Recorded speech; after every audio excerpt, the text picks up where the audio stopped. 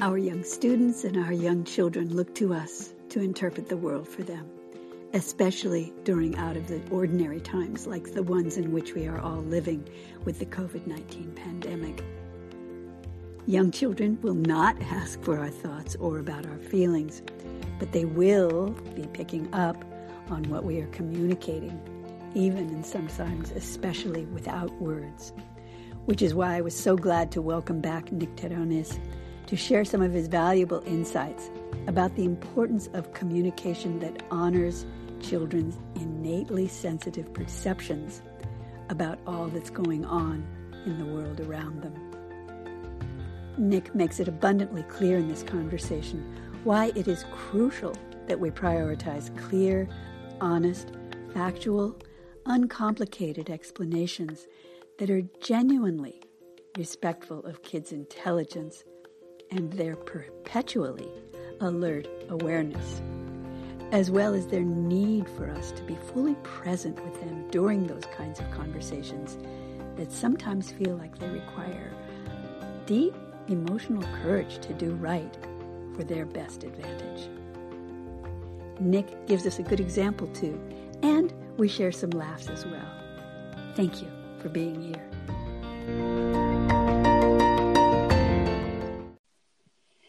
Nick, after our conversation about rough and tumble, you came up with the wonderful idea that we should be having a conversation for parents and educators about communicating with the young children and with their families about this very unusual time that we're in right now. And I would love to hear your thoughts, how you communicate with kids, how you communicate with educators, how you communicate with parents.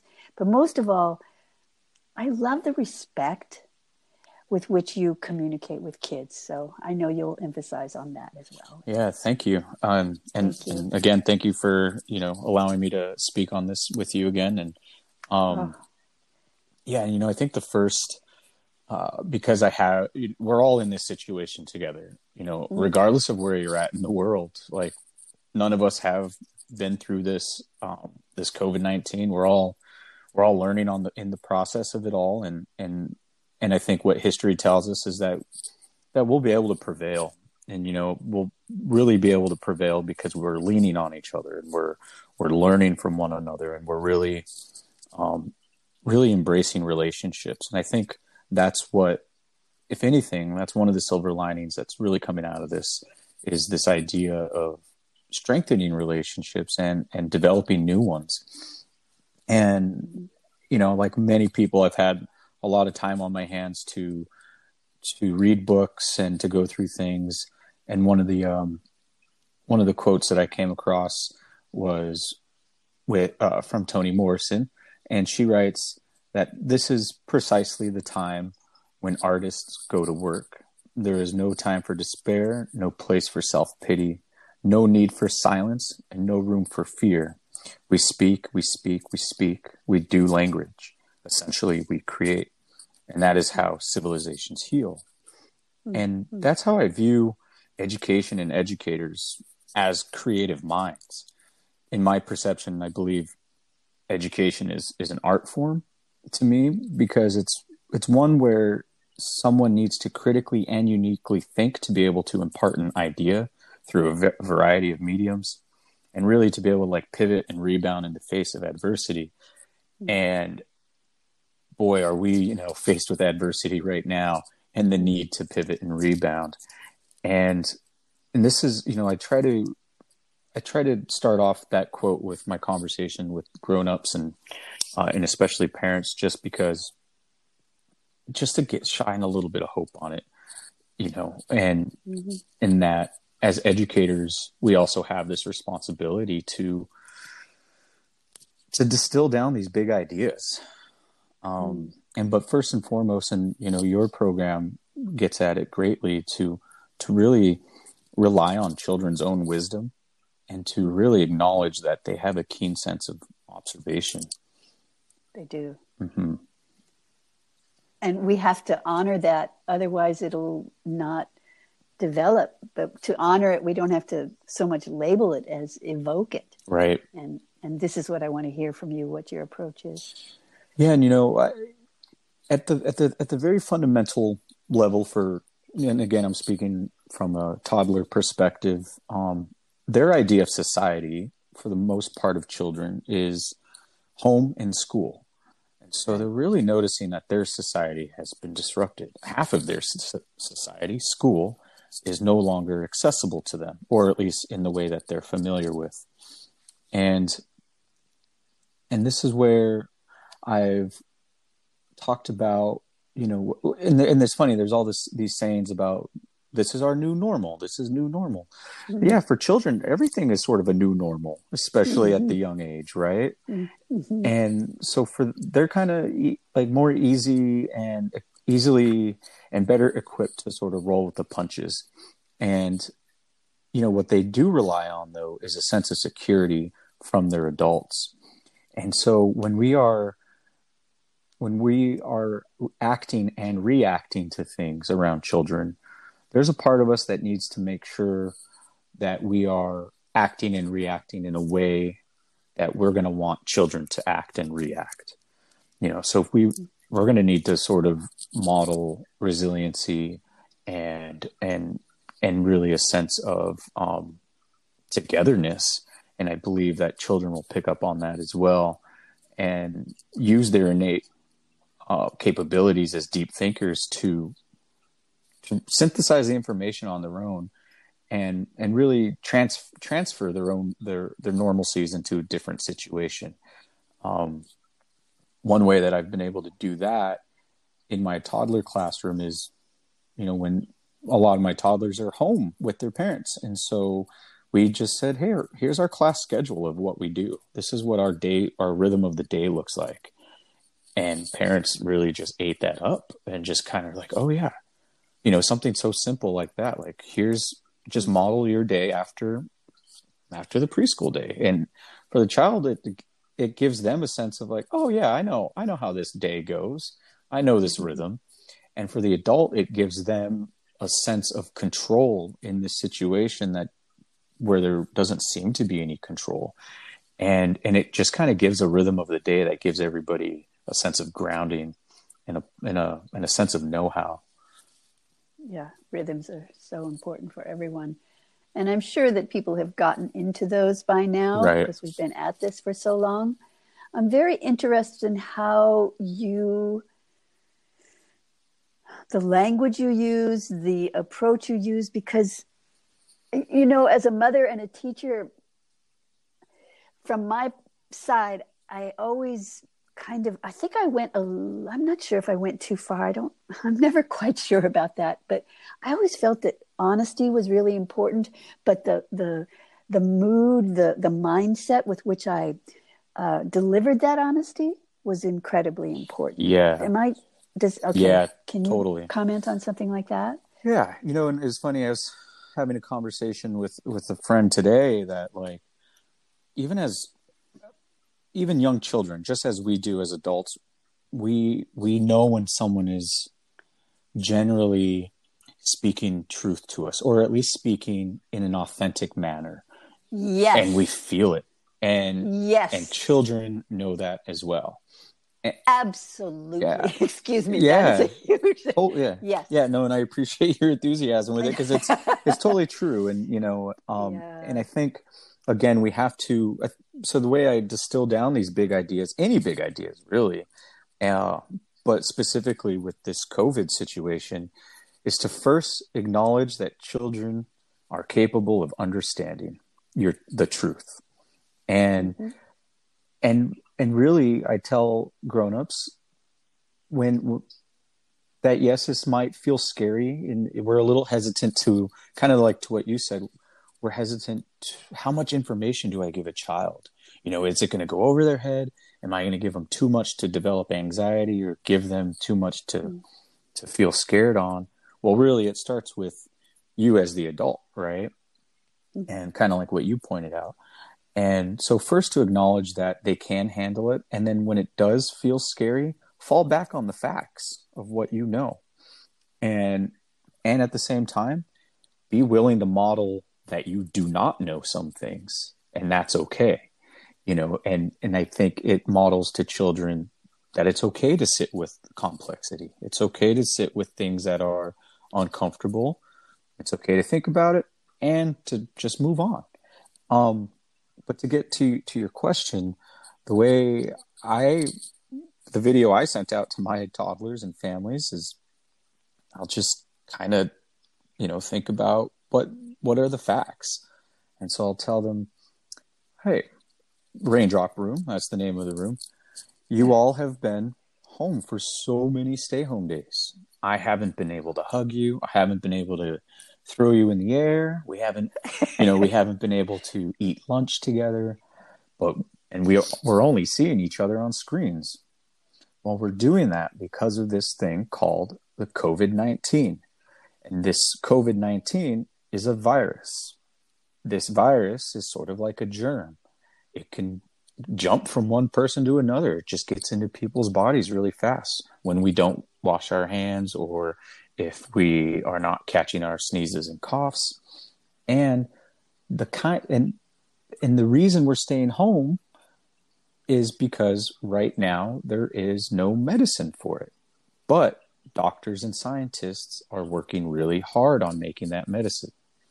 And this is why doctors and scientists are telling us to do something called social distancing, which you children already know because we say it giving space. Like, if this is something we talk about in my class. It's like, you need to give this person space. Well, that's what social distancing is. And then, I just kind of leave it at that.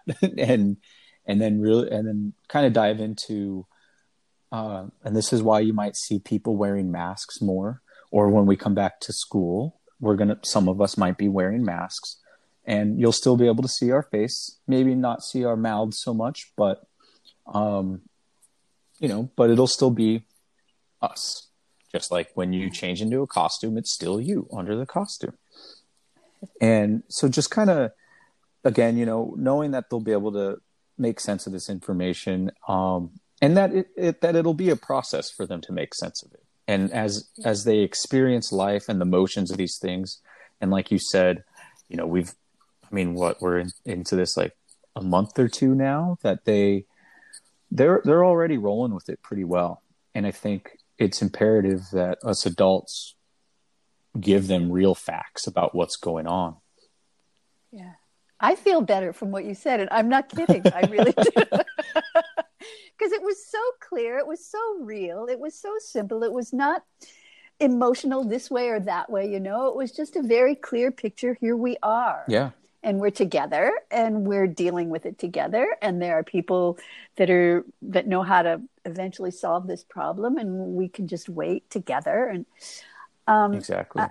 I love your clarity and your respectful tone and language. I just really appreciate that so much. Yeah, thank you. And and a lot of the times, like when I do, in other situations as well.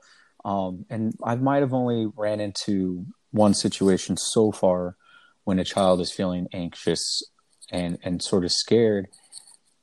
I feel like that's because it's coming from the adult, right? Mm-hmm, and children, again, they are such keen observers of their societies. It gives them cues of how they need to react to things. Yeah. And so if we are not speaking the truth, backed up by facts in a way, or if we're not talking about it, and most of the times that does just as much damage as telling them something scary. Oh God! Because it communicates to them that something is wrong about this, right? And then if they have no information, they're just gonna piece it together for themselves. Yeah.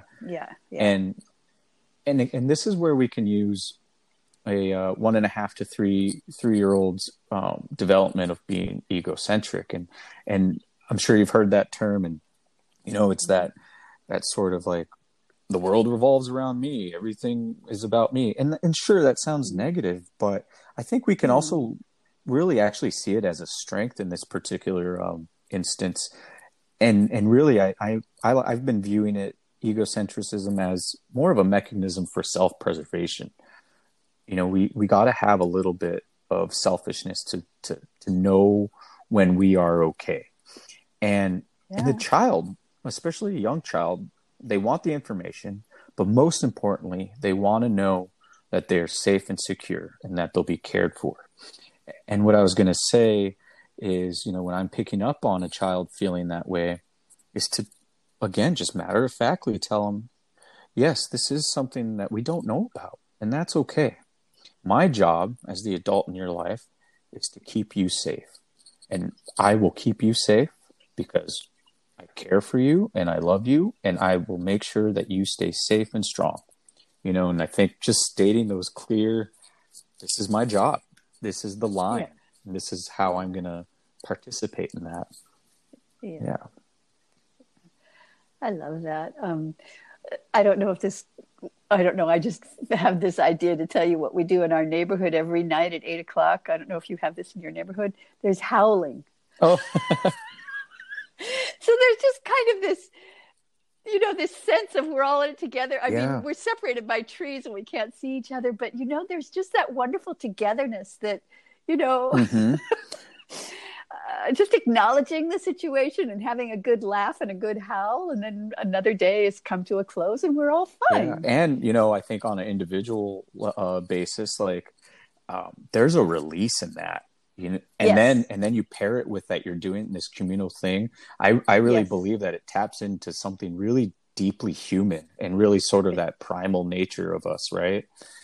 It taps into that human being that was before these computers and cars and whatnot, the really naturalistic part of ourselves. Right. The part of us that needs to be connected to each other. Exactly. Yeah. Our neighborhood has, or the neighborhoods around here in Seattle are, a lot of people go out and play their instruments, which is also a very, making music for music's sake and for the art expression is a very humanistic thing, whereas a lot of other animals in the animal kingdom use it for communication or mating purposes.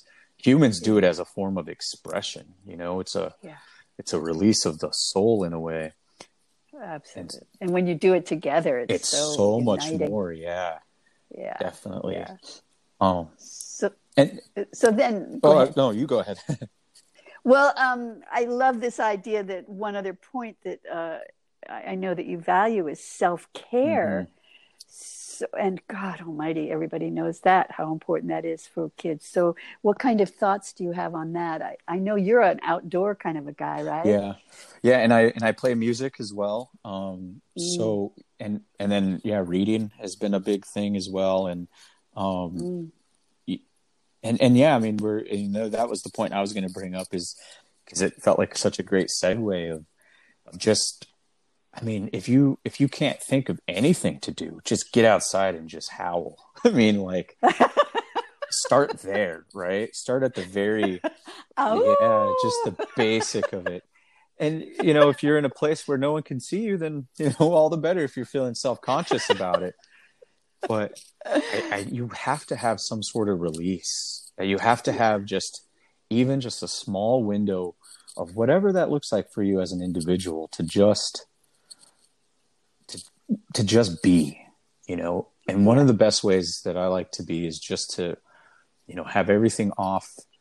And if I'm not around children, then all the better. To just listen. Right? To just listen to the noises around you. And if you can be outside, that's even better. And just kind of, and this is that whole concept of what's being thrown around now is mindfulness, and just kind of just really taking even 30 seconds to just listen to your surroundings. And the thing that I like to do is to even, another simple thing is just clasp your hands together and feel your pulse in your hands, and just sit there and try to listen and feel your pulse for like 30 pulses, and then just and then go on about your day. But really try to just be there and reconnect to your senses. And I feel like that brings a sort of freshness to your being. And self-care is going to look different for everybody. but the most important thing is to find whatever that is, because you can only be as effective for the children as you are for yourself, you know? So you have to be 100% for your child or the children you care for, you know, to be able to, to be able to give them an authentic and meaningful experience in your relationship. Right. And that might sometimes look like, okay, you just let them just play or play their video games or do whatever, so that you can take that time for you and just be a total lazy blob or whatever. I have learned to not guilt trip myself when I have to just veg. Yeah. Because I've seen enough times that I come out on the other side and it's just like, ugh, that was disgusting, but oh my God, I feel so much better now. Yeah. You know? Yeah. I mean, I'm not proud of the fact that I need to veg, but sometimes that's not always what does the trick. Sometimes it's all those other good things. But it's so interesting because when they're little, when we were all little, we were egocentric. And I think that sometimes this self-preservation can have that nasty sense of egocentrism. But how would you define it differently so it doesn't get that negative association? Yeah, I guess I was, kind of earlier defining it as like a mechanism for self-preservation. Yes. So in a way, go ahead. Oh, no, you. Yeah. Well, in a way, they're the same, but it's just with more dimensions when we're grown up and it's more conscious and everything. But we have to honor it in the child, and then the more developed part of it for us that has more dimensions and more room for what? Lightening up on ourselves? Yeah. What? Yeah, to not, to remind yourself that like being in this world and having the life you have can be joyous, and it can, and I know that's not the case for a lot of people in the world or even this nation. And, but I suppose for the audience, possibly, listening and on this, is to really just try to figure out what your joyous moments are. And really, if you can't figure that out, try to figure out like what brought you joy as a child, and try to recreate those things. And yeah. Good. I mean, it's simple what you want to do, but I just appreciate your communication style with kids. And I think it can make all the difference in the world of a clear sense of today for the kids, or like a muddy kind of murky kind of thing. And that's all the difference in the world. Yeah. I think it's okay to just sort of embrace the gray, right? Like not everything needs to be black and white. Not everything has to be perfect. And really, as an adult, like give yourself some grace. Like just know that you're not going to always get it right. And, being a human is about being in process all the time, or at least it should be. You're always just always in motion, I feel like. Right. I belong to this one group, this mamahood group. Mm-hmm. And this one woman posted that her neighbor, her neighbor, I guess, yelled, "Shut up," because she was yelling at her kids, "Brush your teeth!" Go to bed. Yeah. It's just like she was able to laugh at herself. And I think that, we have to be able to do that. Yeah. And and one of the other things I was going to say is, especially when you are just allowing yourself to veg out or just letting the kids do the thing, and instead of like, trying to manage every part of their behaviors or their time with you, especially when you're stuck indoors, just constantly ask yourself, what's more important, in this situation? Is it more important that my children are having this, awesome sensory experience? Granted, the floor might be getting a little dirty, but what's more important in those moments? And I feel like when you take a step back to question yourself, then you're, hopefully able to find a balance of critical thinking and just being. And that's a mindful moment. Yeah, exactly. Yeah. Those moments are they're plentiful. They could be anywhere. Yes. Beautiful. Thank you, Nick. Hey, thank you. We'll talk again soon because you have another subject that I think is really important. So I look forward to having that conversation too. I'm sure you have lots of subjects. Oh, yeah. So glad to know you, and we'll be in touch. Great. Thanks, Nini. Thank you, Take Nick. care.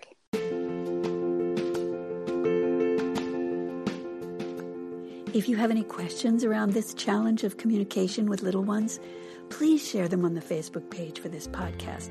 I will instantly communicate them to Nick and invite him back to share more of his warm-hearted, highly educated approach to early childhood education. In the meantime, just for fun, I've included a link in this show's notes to a wonderfully performed song for times like these, recorded by a fantastic group of today's talented artists, properly distanced, of course.